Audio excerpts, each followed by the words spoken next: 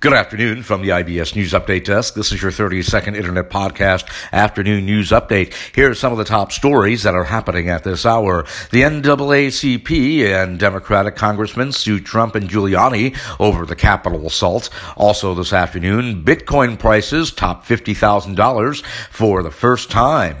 And North Korea has tried to hack Pfizer for the COVID vaccine information. And that is your 30-second Internet Podcast Afternoon News Update for now. We'll have more podcast news updates throughout the day. Until then, from the IBS News Update Desk, I'm Nicholas Anastas, wishing you a very good afternoon.